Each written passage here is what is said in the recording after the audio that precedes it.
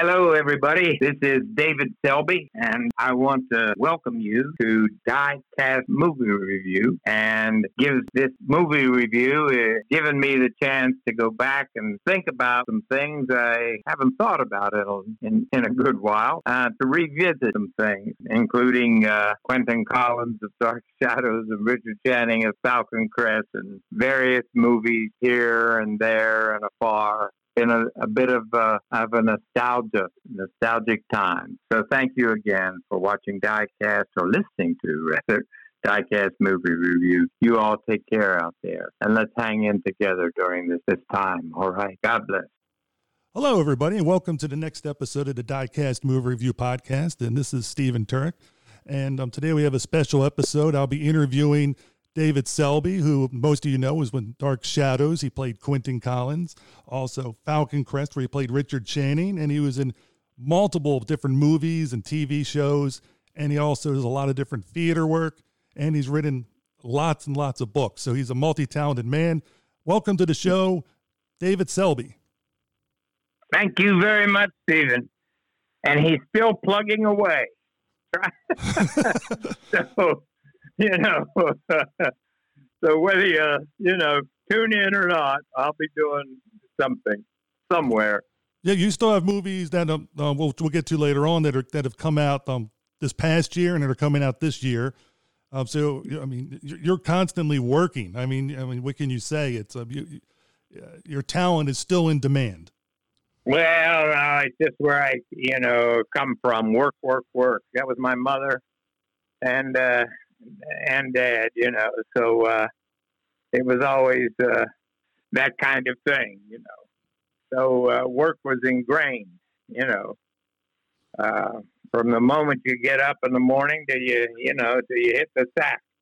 So you were, you were a worker. Oh, exactly. Anyway, yeah, but you mentioned that. You mentioned those two television shows, which, believe me, I was grateful to have, and was terrific. And but I did, as you mentioned prior to me once, about being in theater, and that's how I started, in doing stage plays. Exactly. And I still do them. Now, what led you to go into acting when you were growing up? What was it something you saw? Was it something that your parents did, or was it just something that just happened by happenstance? What led you to? Stephen, I have no idea. I mean, I was a dreamer. First I wanted to, I would, I don't know, when I was a kid, junior high or high school, I was watching a couple times. I'd watch a few times, not a couple times, a lot. There was a show called American Bandstand, and it was Dick Clark. And I, when I was young like that, I wanted to, I thought, hey, I could, I'll sing, I'll do whatever. Of course, having no idea whether I could ever do that. Then when I hit college, I was in a production of Oklahoma. First production was Brigadoon, and he got to sing a song. Now, all of you come to Sandy's booth, come over to Sandy's booth. And then Oklahoma, and where I played Will Parker. And so I thought, that's pretty nice. I never thought about anything else. I just wanted to do. Then I thought, well, I can do plays if I can't, do whatever, sing a rock song here and there. I'll do this. So I started acting. I finished out doing plays. I even did a play, Euripides. I think it was Oedipus Rex. I think it was, yeah. And it was a classic play.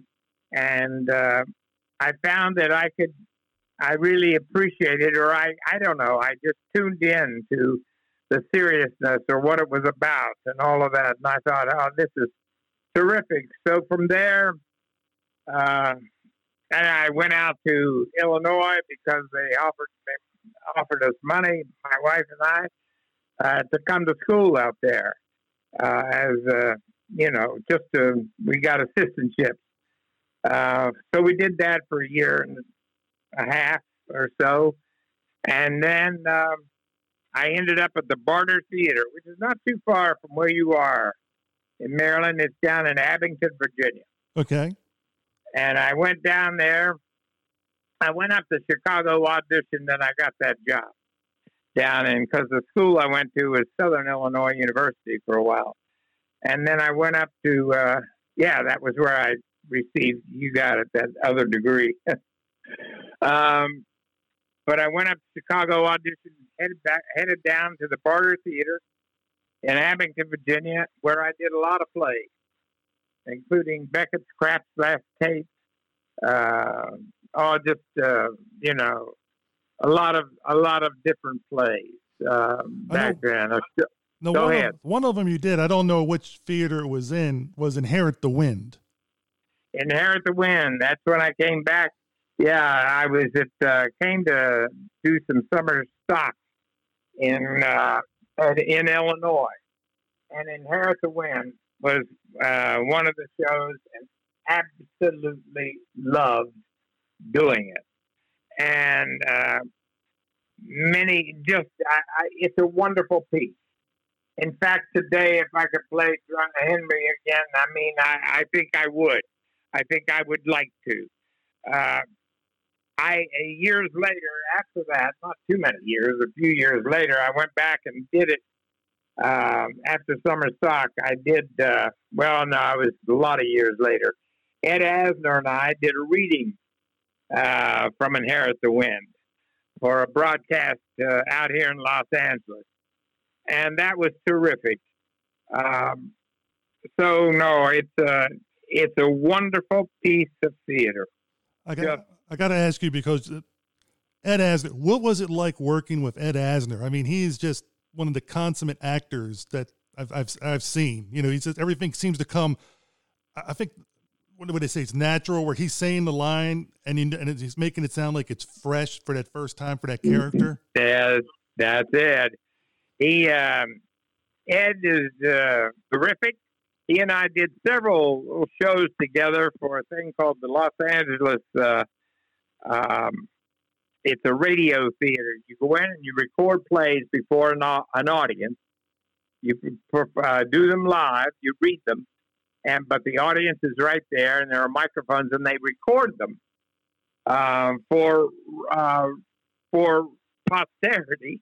On radio, they record the shows, and then they offer those tapes to various schools throughout the country, this and that, and that's how so Ed and I did a number of those, and he is just, he's a terrific fellow. What can I say? Because that's what LA Theater Works. LA Theater Works. You got it. Susan Lowenberg runs that group. That was her baby, and I was in on right there at the beginning of it, and we started a group that we decided, we'd record novels and things like that for radio, and somehow, and Ed was there then, and then Susan moved her group over to, we moved first out to a hotel out in Santa Monica, and then we moved over to UCLA, where she still to this day does some shows out of there, and that's But Ed was always a big part of that. In addition to his, wonderful work elsewhere. So he was a theater man. Oh, I can just imagine working with him, because he's such a legend, and yeah, yourself too. But I mean, putting the two of you together, yeah, he's quite special. And I know, speaking of Theater Works, the reason I know that is because I saw you had done Judgment at Nuremberg. Judgment at Nuremberg, wasn't that for the LA Theater Works? Yes, I believe so. Yeah. It was indeed. We recorded them all. In fact, I think I was looking not too long ago through some of those recordings, and I have copies of the ones I did. Yeah. Are those So available? we did those all, and they're out there for posterity, and you can still go online to LA Theater Works and order from their catalog. You know, they just, have, my goodness. We started that group back in the mid-'80s, so it's still going strong. You anticipated my question. I was going to say that it was available to the general public, and there we go. It's people can. Yeah. Oh, that would be something special, especially since nowadays audio broadcasting or is on the uptick because people with their commutes or just wanting to hear something when they're doing a walk or a jog. Exactly. It's like the old days with the old radio. Everything's coming back again in that audio format. That's right, Stephen. Yep. Now, eventually you ended up getting on film for TV with a little show that some people know called Dark Shadows. How did you end up getting onto Dark Shadows? Because it had been around for a little while before you came in. Before I came in, yeah. Eventually what happened was we ended up in New York because, I wanted to act. And, so we were after the Barter Theater in Abington, Virginia, and after Inherit the Wind and all of that. I mean, just a lot of things. I was at the Cleveland Playhouse, and then from the Cleveland Playhouse, I went right to New York. And out of New York, I started doing, off Broadway shows and right away, and then did a national tour of a play, came back, and I ended up doing Dark Shadows because a wonderful lady, casting lady, Marion Doherty. She was a big casting person in New York City. And I walked in, and she said, "Where have you been?" So we shared a laugh, and she put me in a cab and took me up to meet the creator of Dark Shadows, Dan Curtis. He had an office on Park Avenue. So we went up there. I ended up doing a scene with him with my scene partner at that time. Her name is Kathy Mann, but we took a class together under Win Hanman in New York City. And Win was the founder of the American Place Theater. And it was the American Place Theater that I did my dissertation on, that Win started. Anyway, with Kathy, I did that audition. Dan Curtis said, "Okay, come on over to the studio and we're going to look at you on camera." So Marion said, "Okay." So we went, and I just stood there in the studio that was on 53rd Street at that time, that ABC had built to house Dark Shadows.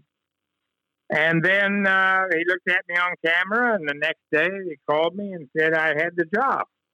So then I went down to the studio for the next, 7-8 weeks, whatever it was, and I never had a line. I never said a word. I didn't speak. The character was silent, and I was always grateful for that because it gave me a chance to, think about that character and what I wanted him to be.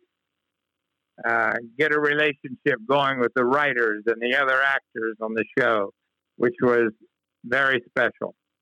And it is special to this day. Well, that's what we like to hear. I mean, I just find it interesting with, as you said, you played the ghost of Quentin for a while, and you did a lot of great acting with just your body language, your facial expressions, getting across that he was very malevolent at that time. Yes. Yeah. He also had some wonderful theme music that was written for him by Bob Cobert. And Bob recently passed away. And Bob Cobert was an absolute genius at composing. And he did all of Dan Curtis's things. He later would do Winds of War, But Bob was terrific. he when I would appear, you'd have the gramophone there the character was silent. Quentin's theme music would play, and then eventually they wrote words for me to say, and so Bob says, "Let's record this." So we did, and that theme song went on to be in the top 10 in the country for a good while. Yeah, it was a big hit, which I'm sure was made him really happy and you happy also, because it's like, well, it made me happy because it took me back to music, and I said, "Hey, I can do that right here." So Dark Shadows was my it was a good thing, and it's actually I'm gonna write a little something about all of that. But Dark Shadows was my answer to the late 60s, or say 65, 66 through 70, 71, 72, to all of that music that we were listening to back then. Oh yeah, all of that. Yeah. I understand exactly what you're saying, and the interesting thing with that daytime soap opera is the breakneck pace. How was it for you to? I mean, obviously, I guess as you said, it was really good. Your character was silent for a while, so yes, it gave you a chance to adjust to the tempo. Right. Well, the tempo, yeah, it was. You shoot one episode a day, every day. There was a period where I did 30 or 35, I can't remember, episodes in a row. And so every day, so you start at 8 o'clock in the morning. You go in, I would walk down from my apartment and get there at 8. We would read the script again. And then we put it up on its feet, block it a little bit. Then after a couple of 3 hours, we go downstairs to the studio and put it on in front of the camera. It's a 3-camera show. So we'd block it there, and then after another hour or so, we'd start shooting. And we had to be finished by, I think, as I recall, I'm not sure about this, but I know we had to finish at a certain hour. And I think it was about 4 o'clock, because otherwise we lost the cameras to the West Coast news feed. So there was no way that they wanted to stay over. And a couple of times we did. We didn't make it. But every time we finished, so the West Coast news feed could go through. This was for ABC Studios. Mm-hmm. Now, is there any truth to the rumor that you had a favorite donut? Because they'd have donuts there. Well, there was a Sara Lee banana cake, as I recall, that I made a mistake of mentioning that I liked.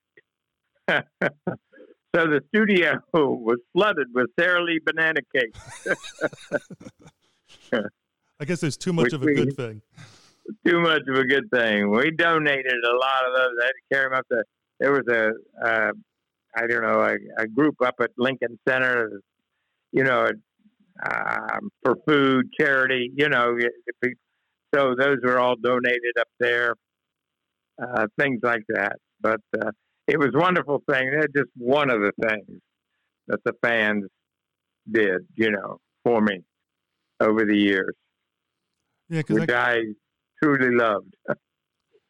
Well, they definitely loved the show. I was born in '68, so I came into it when it was in syndication, and and really enjoyed it, because my eldest brother, who's 8 years older, would watch it, and he remembers, coming home and watching the show, and so he would be the one telling me, "Oh yeah, you got to watch this. This is and you always listen to your eldest brother, when he's telling you about something cool."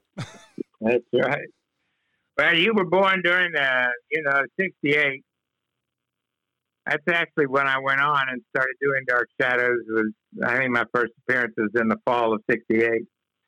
But, during that time of 68, it was a brutal time. And I had been doing theater right straight through. You know, in '67 we were in Cleveland where we had to stay beginning of '67, I think, or into '66, '67, where we were advised not to go straight to our hotel or straight to the Howard Johnson's hotel and stay there because there was a riot going on. There was unrest in the streets. And then later when I hit New York and I'm doing this national tour, The Impossible Years, with an actor named Sam Levine, and we're playing Detroit among the many cities. In Detroit, we were advised to please be careful because of the rioting that was going on. So you were born during a very, I don't know, pivotal year as far as what we're witnessing or going through today. Stephen, 68, of course, you had the assassinations of Robert Kennedy and Martin Luther King. Yep. And New York City was hard up for money, you know, keeping the city going. It was a difficult time. But anyway. Oh, I agree with you. It was difficult times during that period. But then with Dark Shadows, your character is interesting because you start off as a ghost, then and then of course you're human, you know, and then you're also a werewolf. Yeah. And then later on you get a mind transference, you know, where with I'm trying to remember the character's name, but I think it was Fair David. Fair David. Oh, and then you have to act like, I guess, him, and he has to act like who you. Did he play? Did he play Count Batoffi? Yes, that's the one, Count Batoffi. Yeah. He played so many roles, and he played them all well. He did. Fair David was a friend, and was a fellow actor. Took me under his, wing. He was with a beautiful gal back then, as I recall, Valerie French. But anyway, Fair and I later did a miniseries together. I think he played J. Edgar Hoover in a piece we did. Anyway, Fair was quite terrific. We did, there were a lot of good actors. Oh, yes, there was. You think back to Joan Bennett, and Joan's father, Richard, been an actor, and her sister, Constance, I think. But Joan never even really wanted to be an actor when she first started. And really? Then, her father was behind a lot of that. But then she did, and she was quite wonderful. As I recall, she even tested, going through some rough times, tested for Gone with the Wind. But when she lived out here in Los Angeles, and she had some trouble, with her ex-beau and whatever. That didn't end well. He was shot, but Humphrey Bogart took up for Jane and hired her on in one of his films right away. But she decided then and there to come back to New York City. And it was because of her, because of Joan, that Dark Shadows was able to get off the ground. I think she was the anchor pin there. I love that. So that's what we did. And she and we became great friends. And we were up at her house. We'd go to her house for dinner once or twice. She was a grand gal. And then there was Grayson Hall. Oh, she's absolutely another wonderful talent. Oh, my God, yes. And Grayson, again, took me under her wing. And her husband was the writer on the show, Sam Hall. And that was very special. I don't think there is such a thing from Grayson Hall as a bad performance. I don't think I've ever seen her do anything, whether in movies, TV, where she's not always on her game. Yeah. He was committed and true, and I don't know, a special person. Oh, exactly. And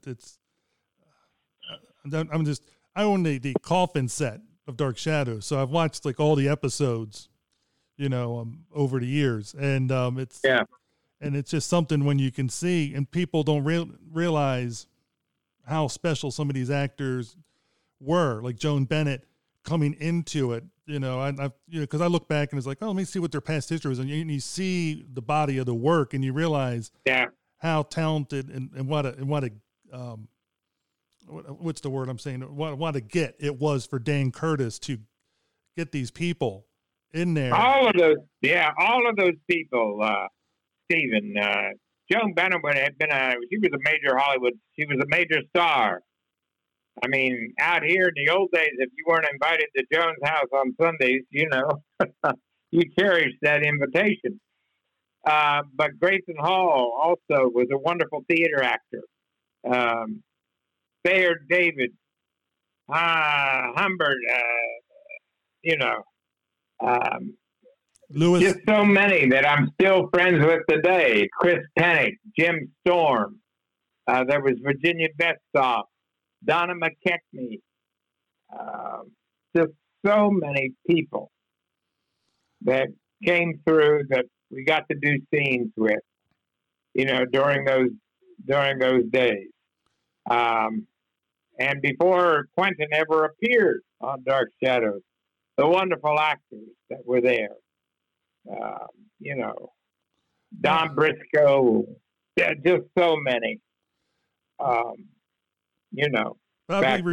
be remiss if I didn't ask you about Jonathan Frid. Jonathan.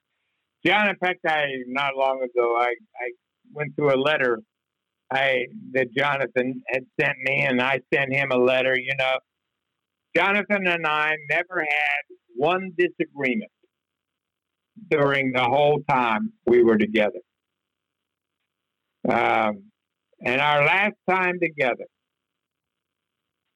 was Tim Burton was doing a Dark Shadows movie with Johnny Depp. Yep. And Tim wanted some of us, Catherine, myself, Jonathan, Laura, to come over to London and just make an appearance. So that's what we did, because we just, I've always liked Tim Burton, and I'm still a fan of Johnny Depp. And so we did that. And that's one of the last times I saw Jonathan. Was during those few days in London. But he and I, we recorded the Dark Shadows album together. I did the words to Quentin's theme, and he was on it. So anyway, he was special and loved his home up in Canada. I was going to say it was like the cast. He was wonderful. He went to Yale Drama School. Yes, he was a wonderful Shakespearean actor. And he was going to. I think if I remember correctly, he was going to go into teaching at college, and that's when the Dark Shadows hit, and that's what led him into a role that was only supposed to be for a few weeks to years. Yes. You got it. He's, yeah. Anyway, it was a special group. It was. And when Dark Shadows, the series ended, there were, of course, one movie was done during the series, House of Dark Shadows. Yeah. And then the movie that you were in, Night of Dark Shadows, was at the end of the run. Yeah. Any memories of Night of Dark Shadows that you want to share? Because that one, you have to play two different types of roles, Quentin and Charles Collins. Right. And it's a ghost story. And of course, you had regulars you got to give Dan Curtis credit. He was very loyal to his actors, because Laura Parker, Kate Jackson, John Carlin, and that's just a few. Jim Storm, Grayson Hall, were all in the movie. John Carlin was Wasn't he special? Willie Lomas. Johnny was a dear friend. They all were. Kate, everybody. We did that, the second film, because I can't remember what happened. Either Jonathan didn't want to do another one or whatever. But anyway, it fell to me. So we went up to Greystone Mansion in Tarrytown, New York to film it. Again, everything went well, except when the film ended. And they cut it together out at MGM. Apparently, they wanted it to fit on a double bill with the first one. This is what I was told, I believe. And they needed to cut the second film, a lot of it out. And Dan felt, and Sam Hall, it was awful for Sam that they had cut the heart out of the film. So a few years ago, as I understand, they went back, found some old footage, and they put it back together again. Now, whether or not it'll ever see the light of day, I don't know. But they had to find the soundtrack and everything. And apparently out in somewhere in Kansas or somewhere out there, there's a vault out there where they found some old footage. But they put it back together, and who knows? Maybe I get to see it again. But Stephen, I have not seen that film since we finished it, and I'm not even sure I saw it then. To tell you the honest to God truth.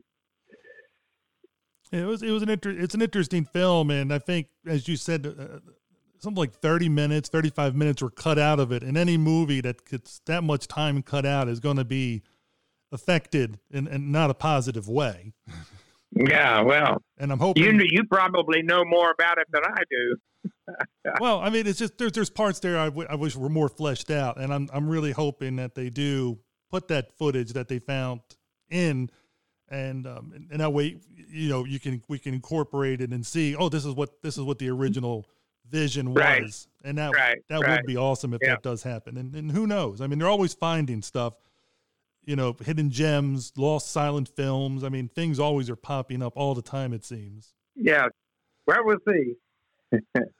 Now, you followed Night of Dark Shadows up with Up the Sandbox with Barbara Streisand, where you played her husband. Yeah. What was it like working with Miss Streisand? Miss Streisand is wonderful. What can I say? She was special. All she wanted to do ever was to make a good film or to make a good record, sing a great song, bring her magic to it, what I called magic. She was wonderful, is wonderful. Her heart is, she's got a big heart. I can't tell you. I've always enjoyed her singing and her comedic timing. And of course, later on, when she finally got to start directing, it was, she is a wonderful talent, with so many different things. And I know some people, as you were saying, get upset when she wants to make a good film. People are like, she's too perfectionistic or whatever. It's her film. No. I don't think, no. I think it's a good thing to try to put out your best work. Yeah, absolutely not. And she's one of the most caring people around. Whether or not that's, who knows what goes on and but she's one of the most darling, caring people to this day. I'm a firm believer that people that want to look for bad find bad. People that want to look for good find good. I mean, it's like the Pollyanna type syndrome for me. It's you can look for the bad and always see it. Or you can look for the good and find good out of it. We got along great then, and I was doing a play in New York when I was offered that film, so I had to leave the play to do the film, but it worked out all right. Oh, definitely. I mean, it's. I know critically it was very acclaimed, and it didn't do as well in the box office. But sometimes things just don't hit at the right moment. It was a different kind of film. Yep. Irvin Kershner directed it. And first, as I recall, didn't he do Empire Strikes Back? Ooh. Second Star Wars film? I don't know. I think so. I'm checking as you talk. Yes, he did The Empire Strikes Back, which a lot of people Okay. consider the best Star Wars film. Yeah, of there you all. go. Yeah. And, but in both instances, he had good scripts.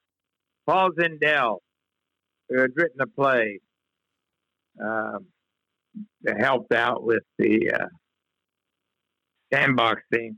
Irwin Winkler. It was a producing team. Bob Chartoff and Irwin Winkler produced. Up the sandbox. Irwin was special. And, it was just a good shoot, good time. And I was blessed. I was blessed to, to be a part of that because I felt it was, after all said and done, it was a lovely film. And I was happy to be a part of that. And that's the reason I was bringing this film up, because I think it's one of those that a lot of people don't even know about. And one of the things that we try to do on our podcast is we'll pick different films depending on what we roll as genre. That's why it's called Diecast. Yeah.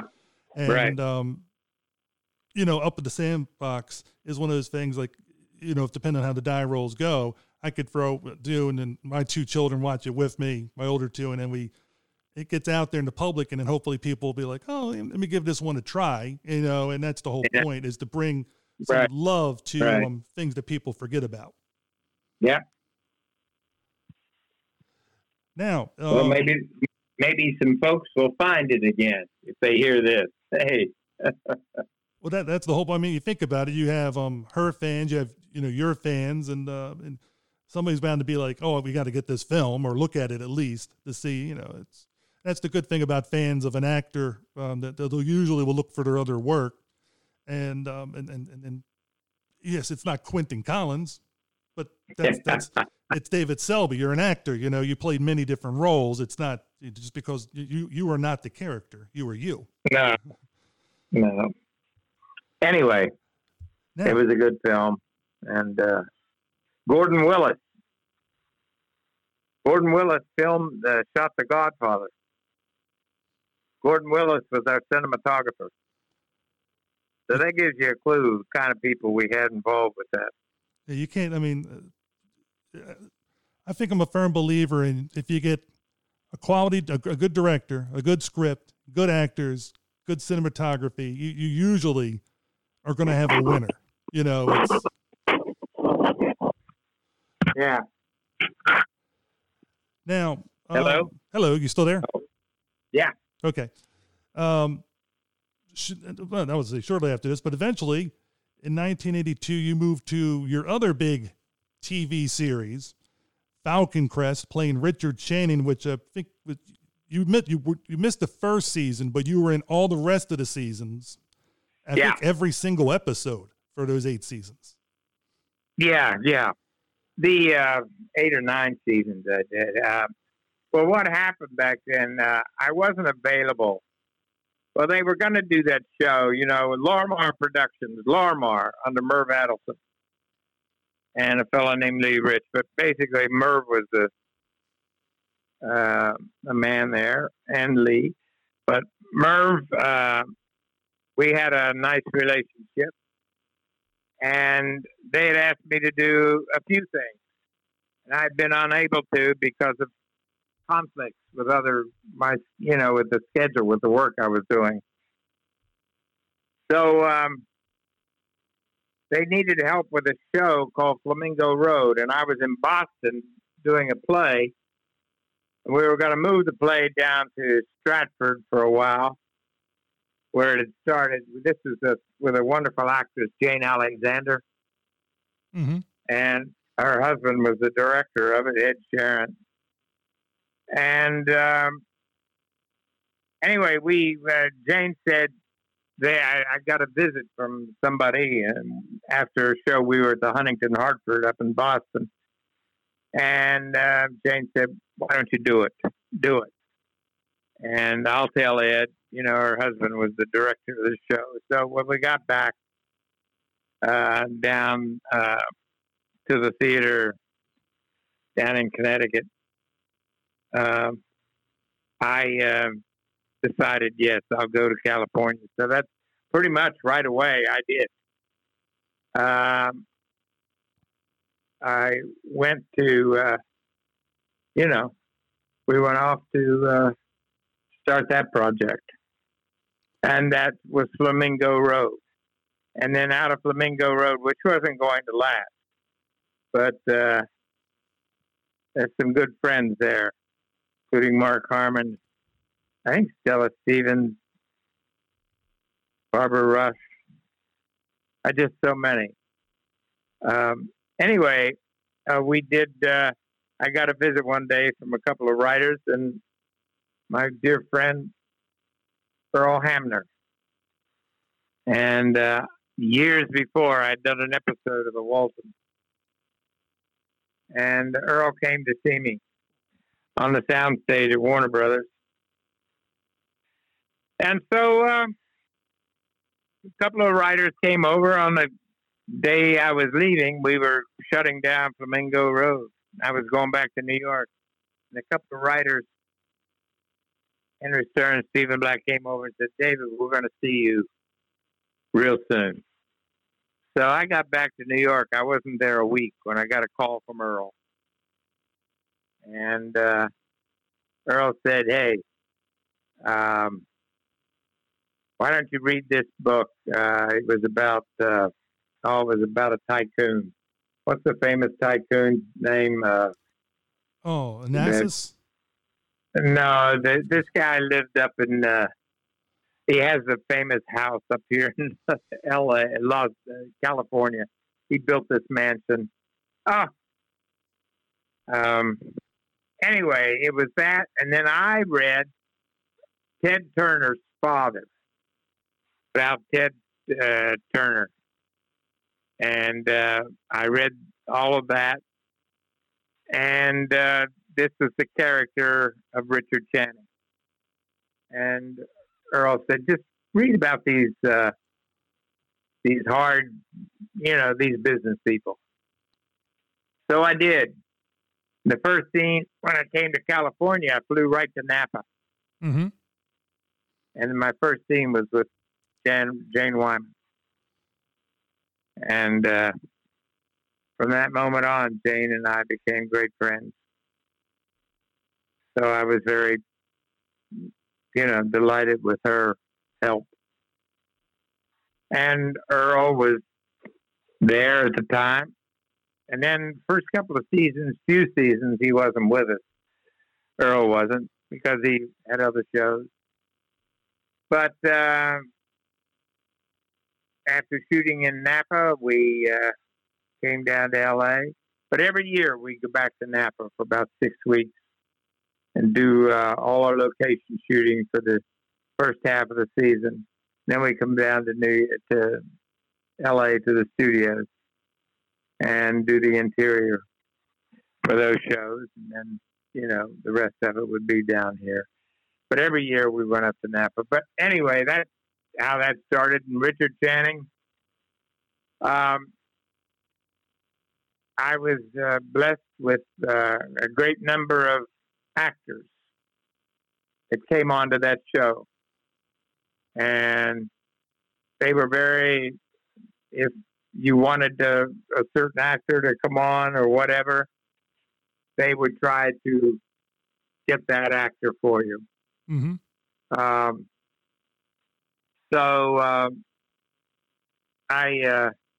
Ann Archer came on to do some episodes.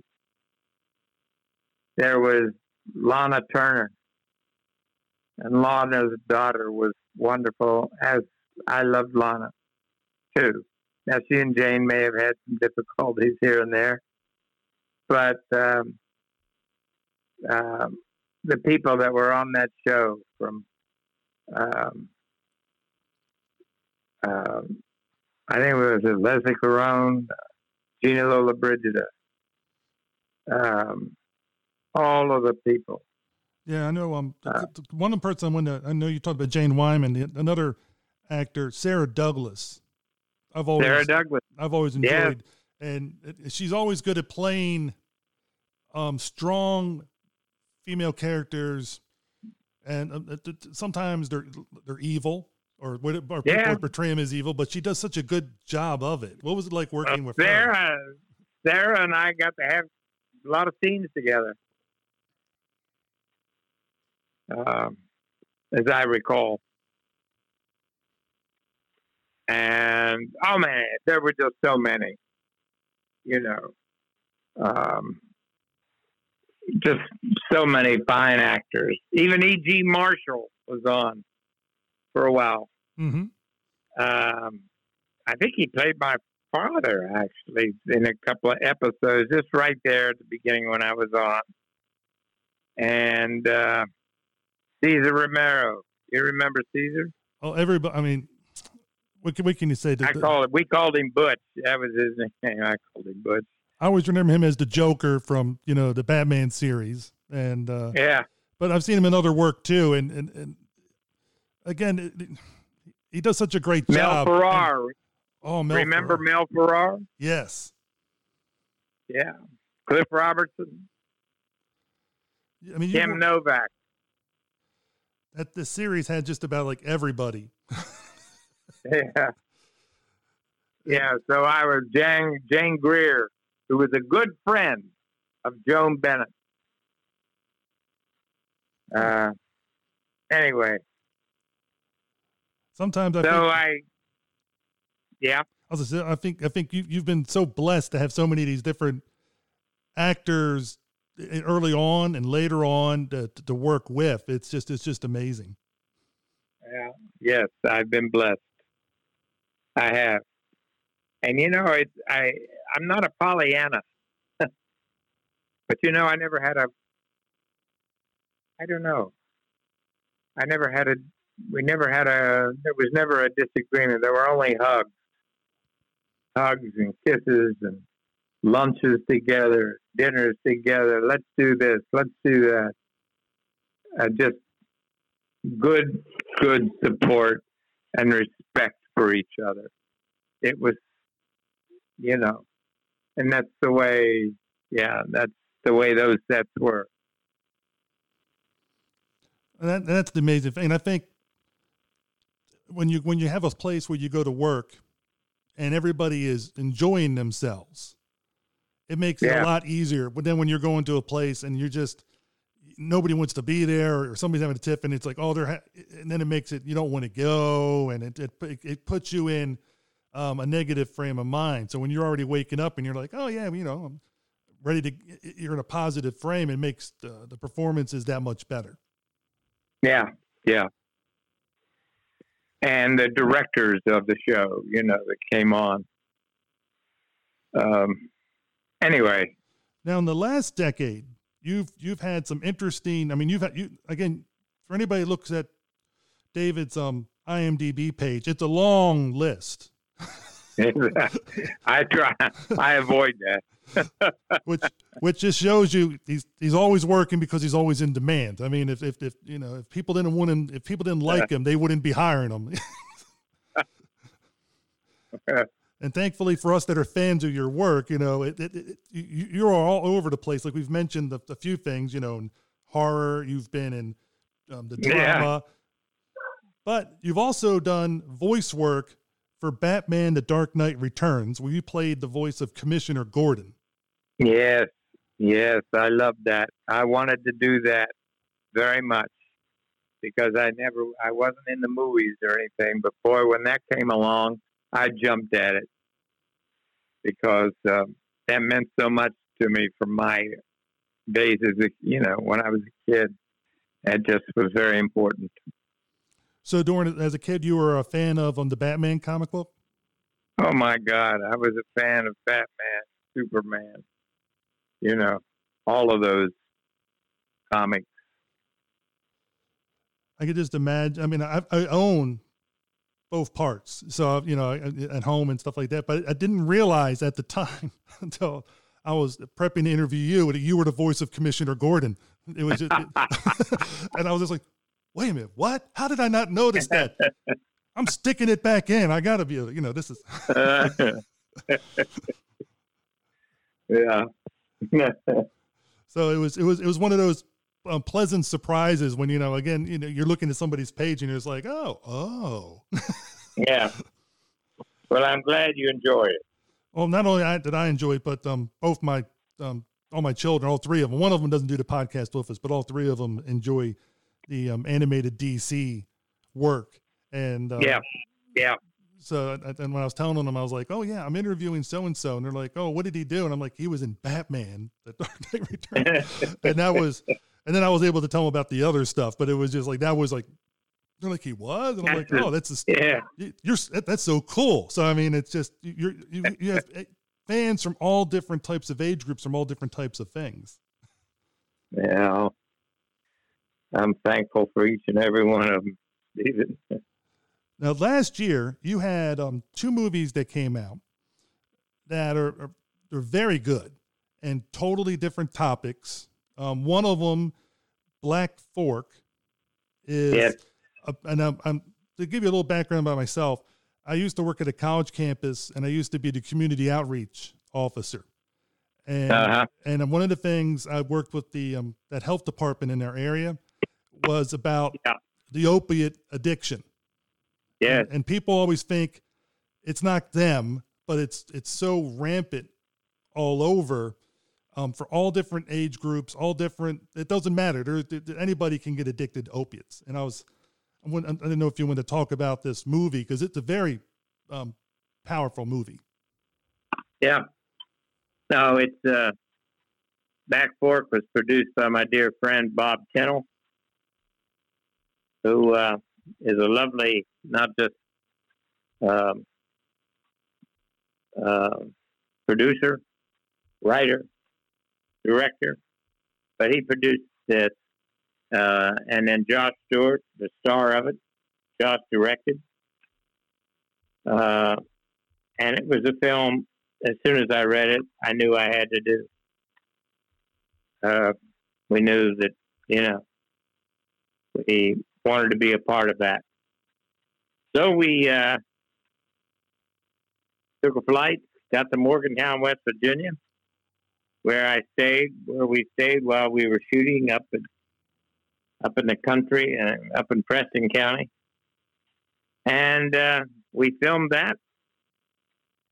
And there were some, just again, terrific actors that you may not know, but we were all there together working on a project that we wanted. And the film, wasn't made for a lot of money, but the budget was okay. So we did it. And for the opioid crisis that certainly faced Southern Appalachia, it's a lovely, it's a tough story. But anyway. And that's what I mean. It's a very powerful movie. It's and I appreciate movies like this because it really puts points home in a different way because people, you read, but you don't have any visual referencing. And I think so many of us, when they have something visual to go with what they're reading in the newspapers and stuff like that, it makes it more, oh, now I can get the idea. Now I can understand what they're talking about. Right. But I'm glad you felt that way or feel that way about it. And actually, I mean, I guess for you, it was like a homecoming in a sense, going back to your hometown. Yeah, going back to my hometown. That's right. We were so busy shooting the film, I never got to see anybody hardly. I did see a few friends, during that time. After the film wrapped, we stayed around for 2 or 3 days to see some old friends. And then, but I always like going back to West Virginia. In fact, that's what my presentation on Wednesday is about. I'm reading from a lot of my books and things. It's about, a place where I grew up. Yeah. Anyway, we did that film. And then what was it you mentioned in the other film? The other film is Loon Lake, which is Oh, for those that haven't seen it, it's a psychological horror film. yeah. And Where I get to play two roles. Yes, you do. Two good roles. You get to play the Pastor Owen Jansen and Emery Jansen. Emery. That's right. So you're in it's almost like a Dark Shadows thing in a sense. You're in the past and the present. Yeah. Yeah. But I love playing them both roles. And that was shot up in Minnesota. So we went up there and shot that. Goodness, just a little over a year ago. Yeah, a year ago. Well, it's over a year ago. But anyway, we did that. And one of the nice things about it, I got to do this scene with Catherine Scott, who played the preacher's wife. Yeah. And, of course, Catherine, a Dark Shadows alum, dear friend of Dan Curtis. So that was lovely to get to do that with Catherine.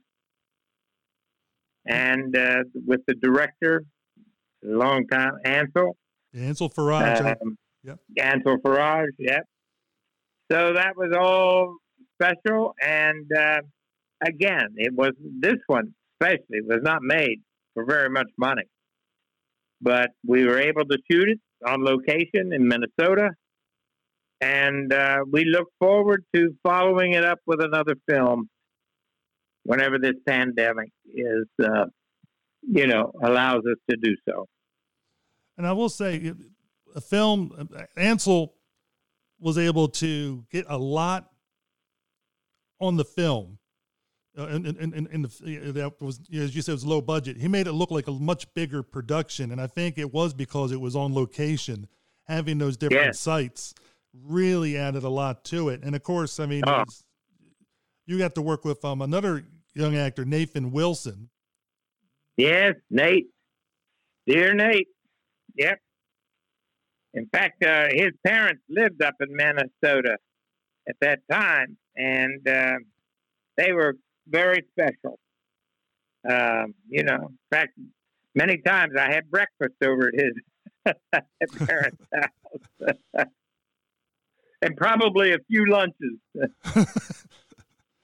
Ansel told me that when they were filming in Minnesota, that the townspeople just embraced them, and it was. Oh yeah, the townspeople were terrific. Everybody was. In fact, that's why I would tell you the truth. I'd sort of love to go back there and shoot again. Oh, I wish you would. It doesn't even have to be a continuation of this story. It could be another story. I just want to see you. I just like seeing your work, especially when you're working with Ansel. Now, one of the things he actually wanted me to ask you, if I remember him telling me correctly, was what was it like for you, the Dark Shadows, from the TV show? As we know, Ansel, for those that listen to his interview, he's a huge fan of the Dark Shadows show and the movies. What was it like for you working with him, from your perspective? Here you're working with these guys that watched you, and now they're working, as when they were young, and now they're working with you. And I think Dark Shadows, if I remember correctly, was one of the main reasons Ansel became a director. Yeah. You know something, Stephen? Well, all of that is, so I never, while we were shooting, I swear, I never, ever, I don't recall until Catherine and I were doing that scene, but even Catherine and I didn't. I never thought about Ansel and Dark Shadows together. I was working for this director, with this director. I never thought, I promise you, it never even, And Ansel and I, to this day, have never really discussed, the Dark Shadows thing extensively. So our concern was making Loon Lake, totally. And I still love that character of Emery. When I watched the movie, I think it was back in January or February of this year. And because it's on Amazon Prime, for those that don't know, it's readily available for anybody to watch. I knew you were the Reverend. It took me a while to figure out you were Emery also. Well, that's what's so special to me? I love that. So, the fact that, hey, for a little bit, I fooled you. It wasn't just a little bit. It was for a good while. You really embraced that role, and I think it's because the total. I think costuming is everything, because I think once you got in that costume, you embodied that role, and it was totally different. One was more the Reverend seemed to be more straight lace, more proper and prim. Yeah, and Emery was the average guy you would see at a gas station, so to speak. You know? Yeah, that's right. But they were both wonderful, and I enjoyed it so much that Ansel knows and Nate knows that I'm on board for whatever they want to do. But we're in a rough time now. Well, yes, we are. I know. That's the everything is on hold, and we got to solve issues that are going on nowadays. And for those that don't know, we're recording this on June 15th, 2020. So that way people have an idea when they're listening, like what we're talking about, everybody can figure out. Right. And my thing is always been, if somebody spills milk, you got to clean it up, solve it, and then worry about the blame. Yeah. But let's solve this issue. Let's get these things taken care of, and let's move on as a country. I agree with you completely, and I couldn't wind up our little conversation here, which I'm more than willing and happy to do another one at some point. But I agree with you completely. Something when you just said that, it reminds me, Stephen, of what you just said. And I'm going to, if you'll forgive me, or whatever, that's not quite the word, but if you'll hold in there, I want to read you something. Oh, go for it. This is from Lincoln's second inaugural speech. I'm even going to read it in Lincoln's voice, which was high-pitched, a high-pitched voice. This is from the original manuscript of the second inaugural. Of Lincoln's, he wrote it. And I'm only going to read to you the last paragraph. Okay. Here we go. With malice toward none, with charity for all, with firmness in the right, as God gives us to see the right, let us strive on to finish the work we are in, to bind up the nation's wounds, to care for him who shall have borne the battle, and for his widow and his orphan, to do all which may achieve and cherish a just and a lasting peace among ourselves and with all nations. Thank you for allowing me to do that. Oh, you can indulge all you want. I mean, I'm not gonna stop your microphone. Anyway, but I want to thank you for all the roles that you've done and bringing to life a lot of these characters, like Lincoln, like Quentin, like Richard, like Bill. I know you did one horror film. You had a guy called Fletcher. I mean, you did so many different ones. Yeah. and of course, Commissioner Gordon. I can't forget Commissioner Gordon, but no. But it brings joy, or it brings issues out there. Like I said, people need to know, and but without people inhabiting that character and bringing it to life in a good way, in a proper way, or whatever way you want to look at it, you did that. You did an excellent job, and your work, obviously is going to live on for a long time. And I can't wait to interview you again for the stuff you have coming out later, especially if you have more work with Ansel, and we can always do an interview for that if you wish. But it's just thank you so much. Oh, you're welcome, Stephen. And we'll talk again about things down the road if you want to. Anyway, it's been a pleasure. It's been a pleasure too. So I'll take care of yourself, and we'll talk later.